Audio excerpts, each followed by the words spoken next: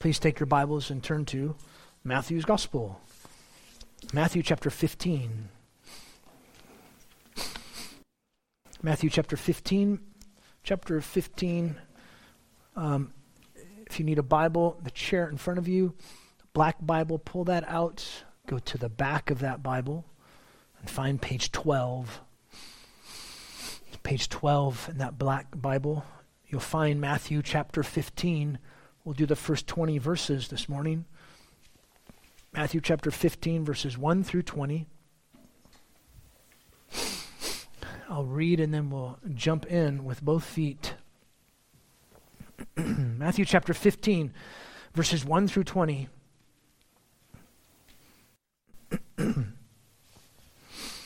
Then coming to Jesus from Jerusalem, Pharisees and scribes said, "Why do your disciples transgress the tradition of the elders? For they do not wash their hands when they eat bread." And answering, he said to them, "And why do you yourselves transgress the command of God for the sake of your tradition? For God said, 'Honor your father and mother,' and 'the one who speaks evil of father or mother shall be put to death.' But you say, 'Whoever shall say to father or mother, anything of mine you might have been helped by, is Corban, given. He's not to honor his father or his mother.' And you invalidate the word of God for the sake of your tradition, hypocrites. Rightly Isaiah prophesied of you, saying, 'This people honors me with their lips, but their heart is far, far away from me. But in vain do they worship me, teaching as teachings the precepts of men.'" Verse 10. And after calling the multitude, he said to them, "Hear and understand. Not what enters into the mouth defiles the man, but that which proceeds out of the mouth. This defiles the man." Then the disciples coming to him said, "Do you know that the Pharisees were offended when they heard this word?" But answering, he said, "Every plant my heavenly Father did not plant shall be uprooted. Let them alone.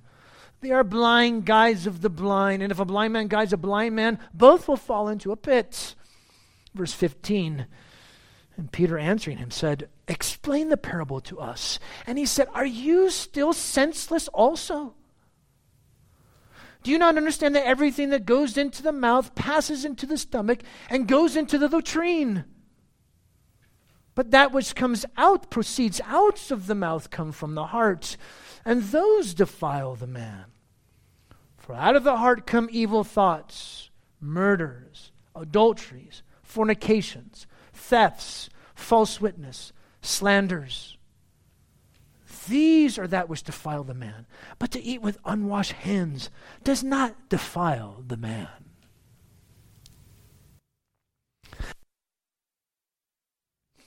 Thomas A. Terrence is President Emeritus of the C.S. Lewis Institute, which he served from 1998 to 2019. Prior to working at the Institute, he was co-pastor of a multiracial church in Washington, D.C. Terrence, he grew up in the 60s. Went to church regularly, I believe it was in the South. He made a profession of faith when he was 13. And during that time, he decided to be a person who was fighting for God and country. And yet in his mind, fighting for God and country meant embracing far-right extremism with its hatred of blacks, Jews, communists, socialists, and liberals. He continued that trend into his late teens and 20s. As far as he was concerned, these had to be stopped at all costs. So one night, he and an accomplice attempted to bomb the home of a Jewish businessman in Meridian, Mississippi, but the house was staked out by a police SWAT team. The accomplice he was with was killed. He was shot 4 times at close range with shotgun fire.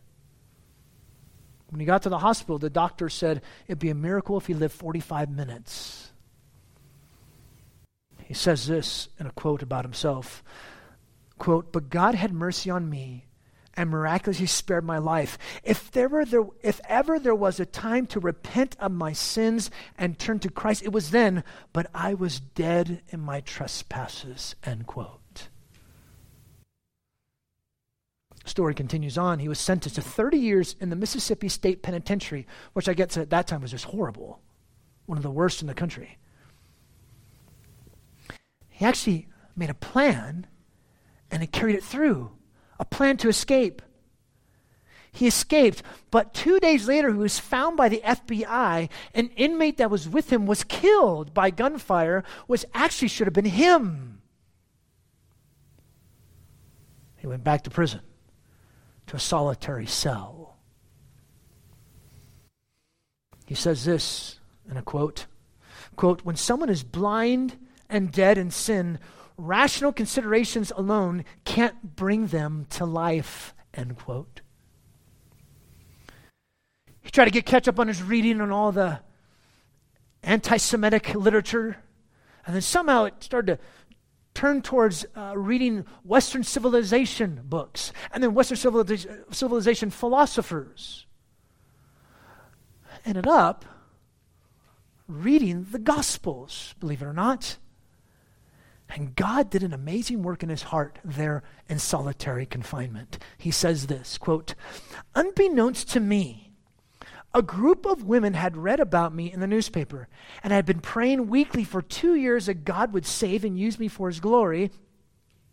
The leader of this prayer group was the wife of the FBI agent who orchestrated my capture in Meridian.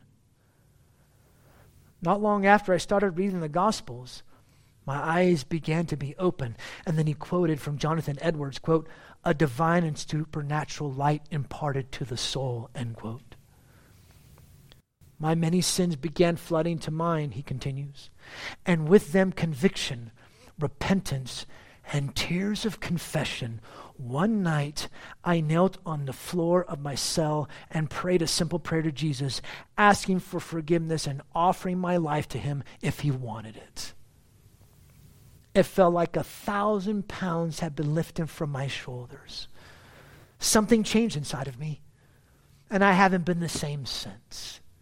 He continues, "I woke the next day to find that I was now spiritually alive and God was real to me. I had an immediate appetite to read the Bible, pray, and live for God. The more I read the Bible, the more I grew. God gave me love for people I once hated and has helped me to change in many other ways. Miraculously, I was released from prison in 1976 after serving 8 years. And from 1978 to the present, I've been active in ministry." End quote. Now that's a transformation. Praise the Lord. But whether you're like Thomas Terrence or a kid who grows up in the church, this is what we all need to bow down and worship Jesus, the Messiah, King of Israel. We need transformation. This is what this passage is about here in chapter 15. We need transformation. To be a person who's going to bow down and worship Jesus, who is the Messiah, King of Israel, you and I need to be transformed from the inside out. We need transformation. Or to put it in a statement, we need God to bring a transformation to our hearts. Only a transformed heart can bow down in word-obeying, God-submitting, Jesus-devoted worship. Only God can change the heart. And not only does he do this with the unsaved, but as his Jesus followers, as his own. On Wednesday nights, we've been going through that book, Real Change. We've been talking about that. The gospel is not just for the unsaved, it's for the saved. That's how we grow. That's how we change. It's by the gospel truth. Don't be duped and deceived into thinking the gospel is just for the unsaved. No, Christian, it's for you. So you can be changed and transformed by the power of the Spirit, by the gospel.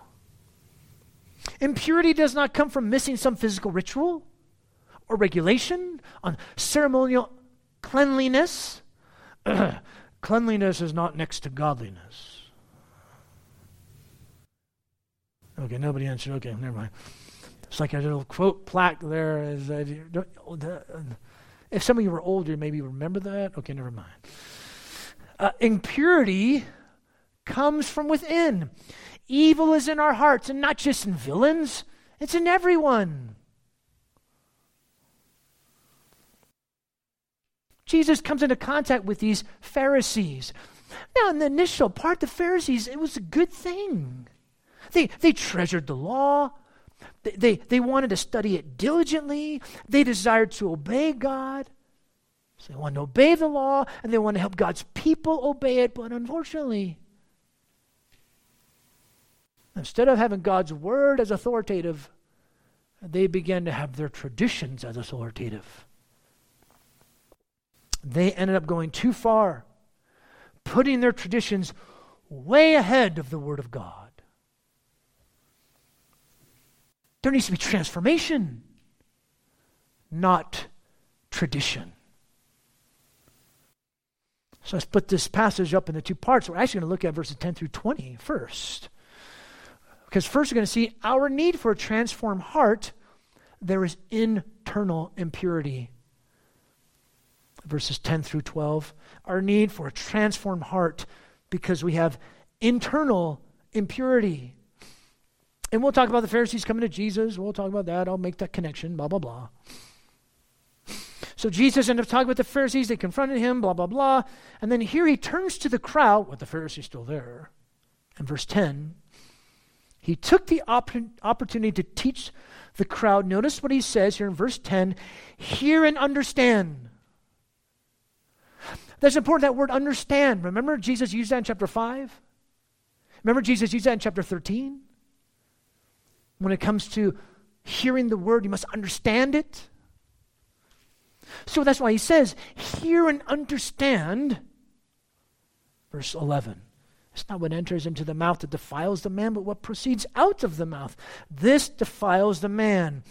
True purity is not about keeping some ritual that protects your mouth from what may enter. It's a matter of the heart, and what comes out of the mouth will show what is in the heart. Because that's the root. That's the center. As the old school rap song goes, see, what's in my heart will soon come out. Yeah, this is a radical statement for them to hear. Their whole lives were about keeping this ritual. We'll talk about it in a moment, what that meant. How they're supposed to wash their hands as a ritual, ceremonially type thing. Not because you're afraid of germs, like me. But they're supposed to do this every time they ate. Every single time. So to say what goes in doesn't defile you was diametrically opposed to what they were taught by the Pharisees. True ethical purity starts from within. To truly respond in word obeying, God submitting, faith bowing worship, it must start from within, not by keeping some ridiculous external human-made tradition. It's about God's word and welcoming it to change you. Notice the disciples kind of got a little nervous here. There's 12 disciples came and said, you know, the Pharisees were offended by this word.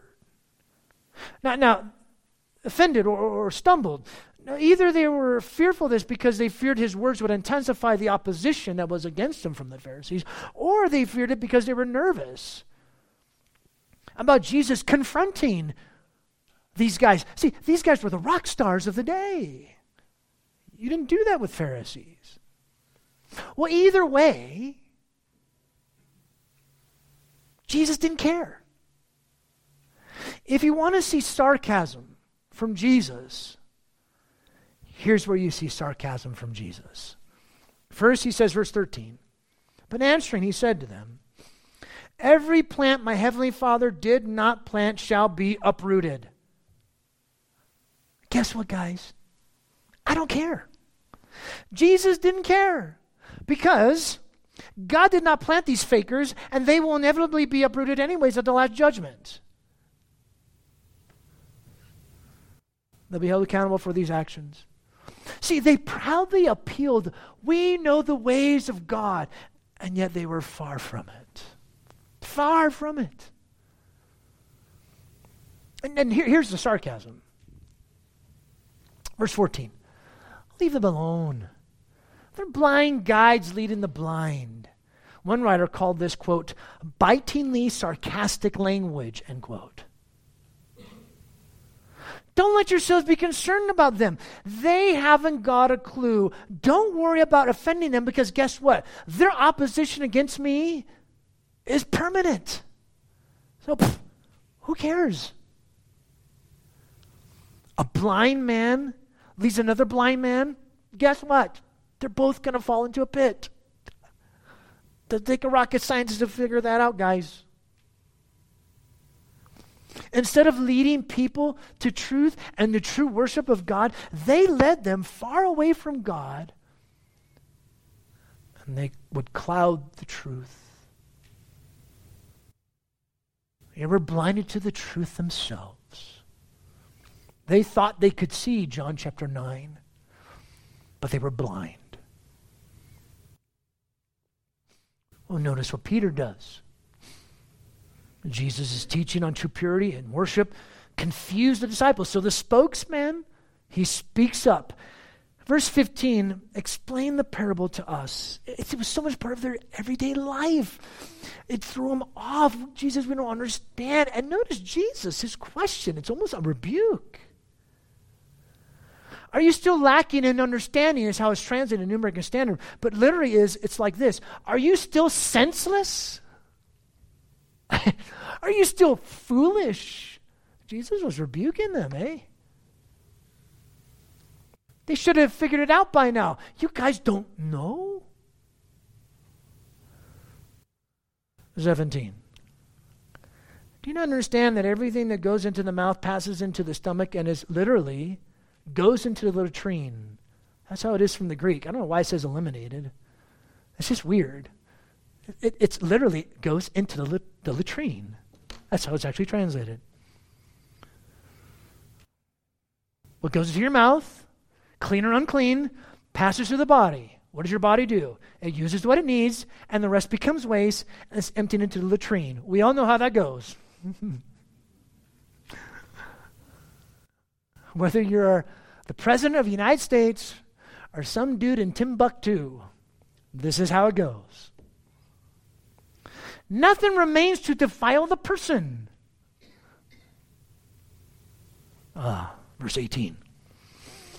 But that which proceeds out of the mouth come from the heart, and those defile the man. What comes out of the heart, out of the mouth, comes out of the heart because the mouth speaks from that which fills the heart. Chapter 12, verse 34. It's not the first time Jesus says this. The heart is the source of purity or impurity. It's the real source of our problem. And notice what he does. He starts to unpack what this means. For out of the heart come, and notice how it begins, evil thoughts. The first one of the 7 Jesus listed was evil thoughts. From internal thoughts proceed evil words and deeds. These are the vices that defile.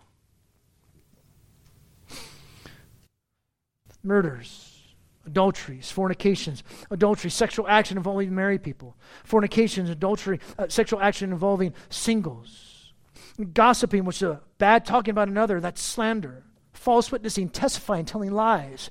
It all starts on the inside.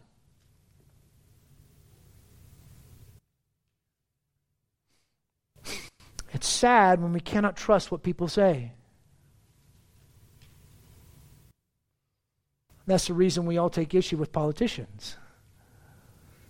Because we can't trust what they say. They say one thing and they do another.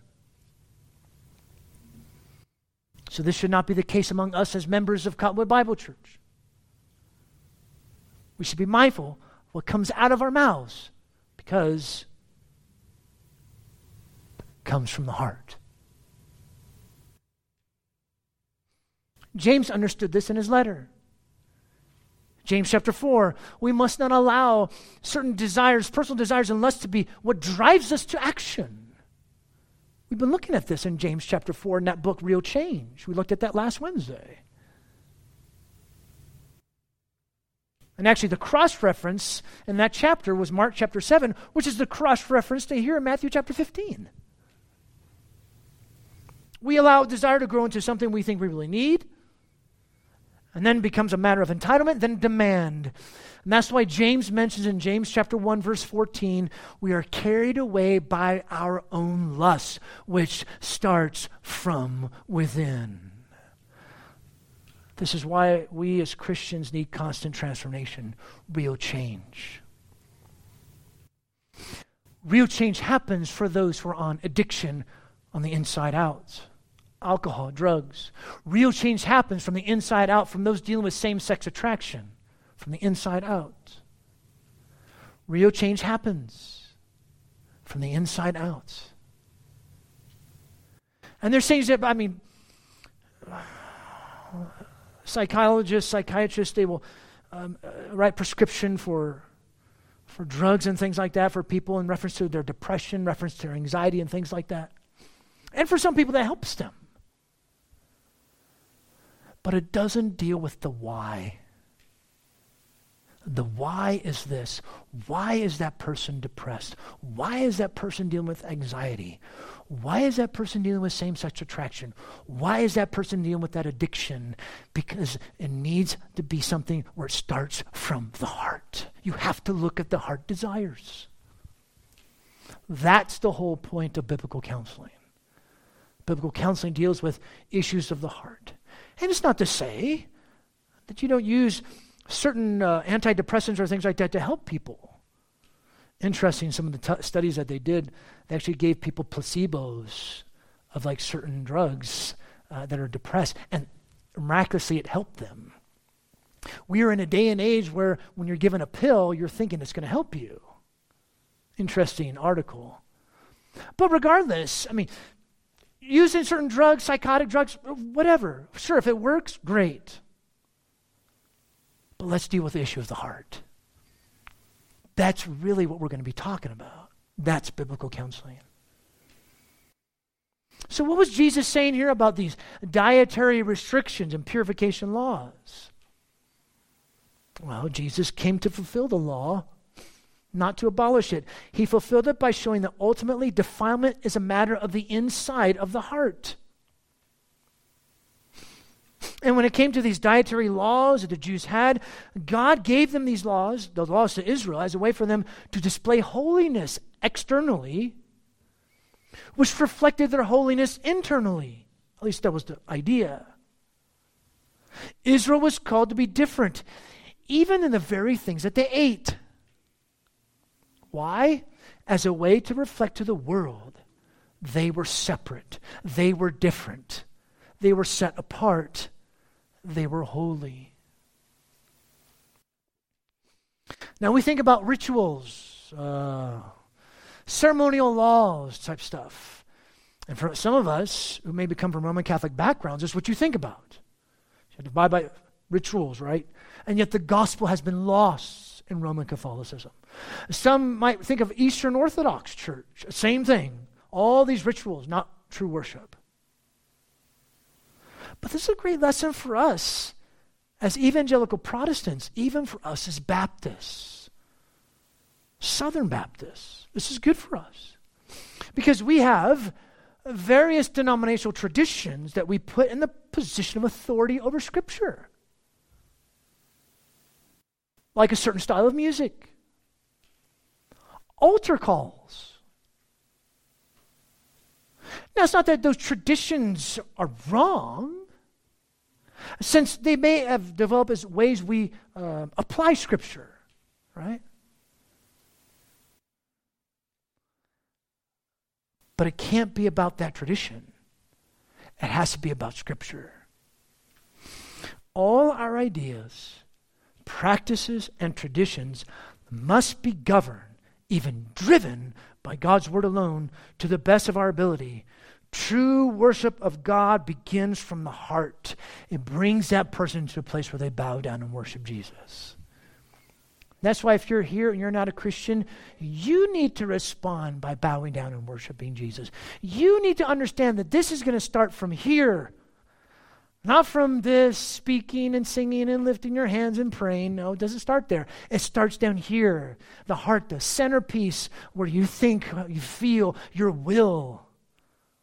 This is where it starts. This is where you need to see your need for Jesus and to respond in repentant faith. You need Christ. Respond. Trust Christ and He will save you. So this is this first point, how internal impurity starts internally. Now, the next point is this. The results of a transformed heart, real obedience. The result of a transformed heart is real obedience. We looked at our need for a transformed heart because there's internal impurity. Now the result of a transformed heart, this is where we go to verses 1 through 6. Real obedience. Notice verse 1. Coming to Jesus from Jerusalem, scribes and Pharisees said, "Why do your disciples transgress the tradition of the elders? For they do not wash their hands when they eat bread." The last time the legal experts were mentioned in Matthew's gospel was back in chapter 12. But now, they sent the big guns. The big guns from Jerusalem came down. It wasn't just the Galilean Pharisees. It was the Jerusalem scribes and Pharisees coming. So maybe this was like an official inquiry. It tells us the kind of reputation Jesus had and the measure of hostility against him. So they accused Jesus' disciples of not following the ceremonial oral traditional law to wash their hands before eating a meal. So here's the thought process, okay? You have unclean hands, and you're around all these dirty little Gentiles, these non-Jews, ill. You're all non-Jewish, so it's okay. Unclean hands. You touch your food, and then you're making the food now unclean. And then once the food is eaten, the person becomes unclean. That was their thought process. And with all these Gentiles around, that's why they called the people to ritually cleanse their hands. And the disciples didn't do it because Jesus didn't do it, because Jesus didn't care. It wasn't so much like an accident. I guess we should have done that. No, he specifically did not follow it. But the attack had nothing to do with following biblical Old Testament law. There was no direct violation of Scripture. It was about the oral law. Now, there is an Old Testament law that's written for the priests to purify themselves. The priests were supposed to do this. But what the Pharisees did, they made it something binding upon all Jews. That's what they did. And so the tradition became, one writer put it like this, a fence around the law. And the elders, they were the great ones of the past who gave them the right way. Now the Pharisees, they believed that God had also revealed to Moses the traditional oral law to explain the written law. Now, Jesus didn't buy that, and the Sadducees didn't buy it either. The Sadducees, they blew that off just as much as Jesus did. But notice how Jesus responds. Look at verse 3. Answering, he said to them, "And why do you yourselves transgress the command of God for the sake of your tradition?" Twice he says your tradition in this passage.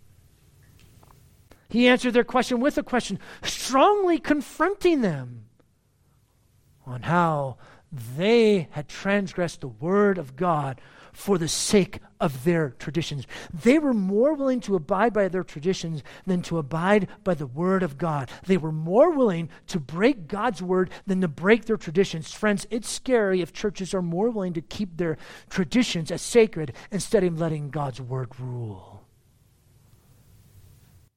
We are in danger of that. Every week we're in danger. That we allow our traditions or how we do things to be sacred instead of letting God's word rule.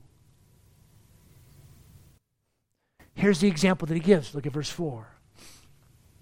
For God said, honor your father and mother, and the one who speaks evil of father or mother shall be put to death. Honoring your parents, positive. The forbiddance of slander, a negative. Quotes from the 5th commandment, Exodus chapter 20, Deuteronomy 5. And then he quotes from Exodus chapter 21 and Leviticus chapter 20 about speech towards parents. Interesting. This is what God's word said. You honor your parents even in one's speech, what comes out of the mouth. Interesting. So this is what God's word says. Verse 5. But you say, whoever shall say to father or mother, anything of mine you might have been helped, has been literally given, or korban. Verse 6, he's not to honor his father or his mother. What is Jesus talking about here? He's talking about what's known as korban, which is the word is actually a good thing. Korban came to mean setting aside something to be given or dedicated to God. That's what korban meant, Hebrew word. Which included funds that were pledged to the temple. So, a child could claim the inability to an obligation to the parents because she or he pledged it to God, yet there was no money that was exchanged. In other words, they rashly vowed X amount of resource to God, but had not really given anything. So here's the idea. Funds should be given to help them. Oh, sorry, Mom and Dad, can't help you. Korban. Sorry. Can't help you. That's korban. I know this was to help you in your old age. Can't do it. It's korban. And what happened here, the Pharisees, they honored this rash vow. Someone they said, oh, I vow these things to God. And they, oh, that was a rash vow. Well, you made that vow, so you have to keep that vow. The Pharisees honored this rash vow, and notice Jesus says they neglected the word of God. One writer put it like this, pious fraud. That's why Jesus says here in verse 6, and you invalidate the word of God for the sake of your tradition. You nullify God's word. Notice the huge contrast between God's word and human tradition, in that their tradition rendered void the word. It was about their rules, not God's word. It was about their rules, not the truth. It was about their traditions, not what the word of God says.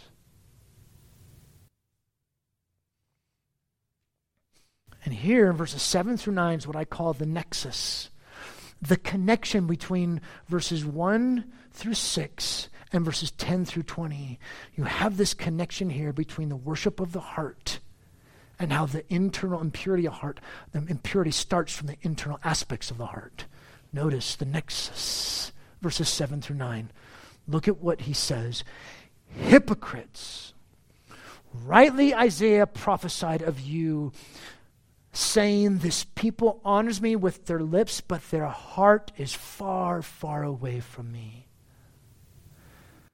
They had external obedience to the law, all the while they were internally disobeying the truth. They would say all the right things, but they didn't really mean it. It was an outward show. It was all a sham. Here is the crux. Here's the connection. We need a transformed heart, and when you have a transformed heart, it will result in obedience. If you don't have a transformed heart, you will not obey God. That's what Jesus is saying. And he points it out here. It's not a matter of some behavioral violation. It's a violation of the heart deep down inside, the center of your being. Isaiah spoke this of the people back then, and here you have greater fulfillment even in the day of Jesus. This people honors me with their lips, but their heart is far, far away from me. It was all about empty worship stemming from their own traditions. They disobeyed God's authoritative word. They only gave lip service to God and his word, but the truth was their hearts were far, far away. They worshiped God in vain. They just went through the motions, and their worship was empty because they needed a transformation. Corban was false piety, engaging only in mere lip service, not true worship of God. God's word deals with the heart, and our response to it should come from the heart in true heartfelt worship. And when God does a transformation, it will produce that. A word obeying, God submitting, Jesus devoted worship. I can give you all the different aspects for you, but I cannot make you worship God. I cannot make you respond in submission to God. I've never been able to do that. In the 13 years I've been here, I've never been able to do that for you. And I never will. I can give you vehicles through this, through this, through this, through this, through this. But I cannot change your heart. I can't. I can't change my own heart. God needs to do a work where I work through him, he works in me.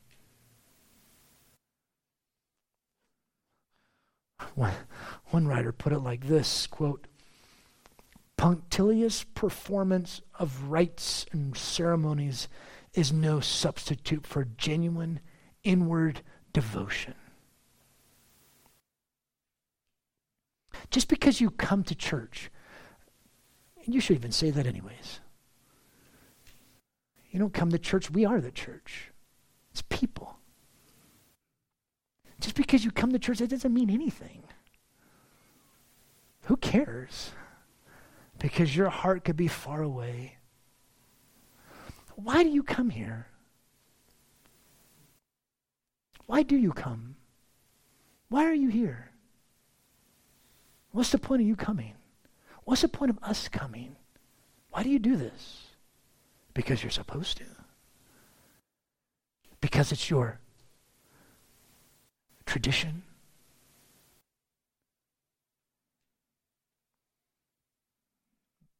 Notice what Jesus says in verse 9. In vain do they worship me, teaching as teachings the precepts of men. Look, people who truly worship Messiah King will teach others God's word, not their traditions. To direct them to Christ and the truth, not to their man-made laws or rules.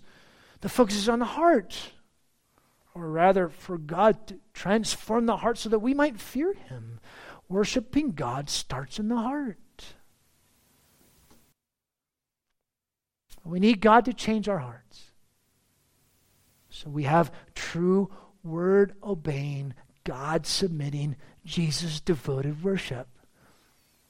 I can't do that for you. I can't. I can give you ways by which you can do that. Our mouths speak what fills our hearts. What's filling your heart? Is Christ filling your heart? Is the gospel filling your heart? Is the truth filling your heart?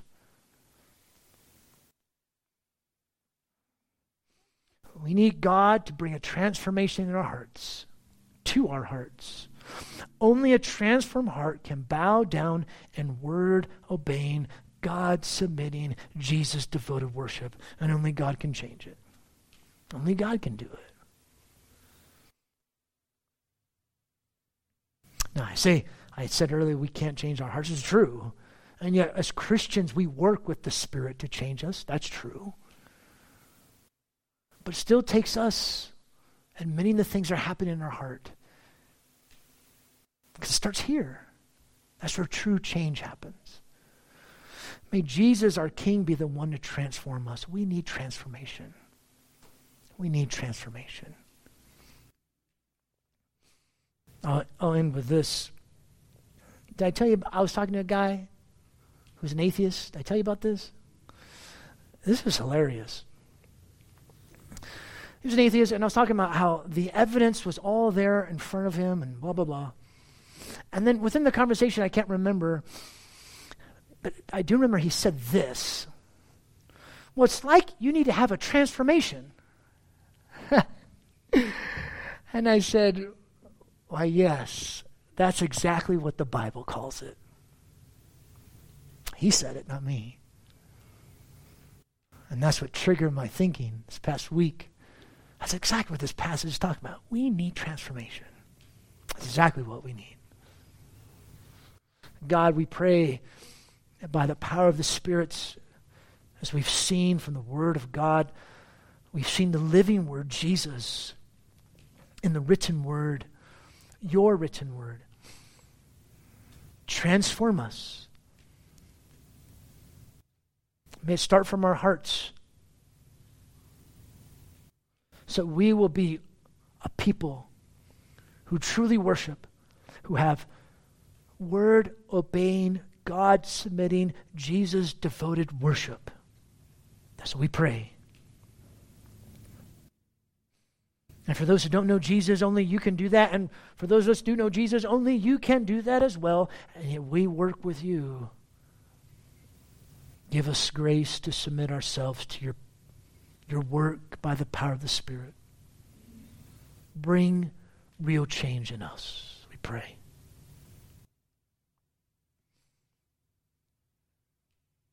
I want to encourage you, as we do each week, to take a few moments. Let your mind think, dwell, ponder on these things. These things that we've seen in Matthew's gospel. We'll do our time of giving afterwards, and we'll sing a couple songs, closing prayer, those things that we do. Our traditions. And even this is a tradition. I want to encourage you to make this tradition meaningful, by which you can sit and think and ponder and let the word of Christ richly dwell within you. Just a few moments to think of these things.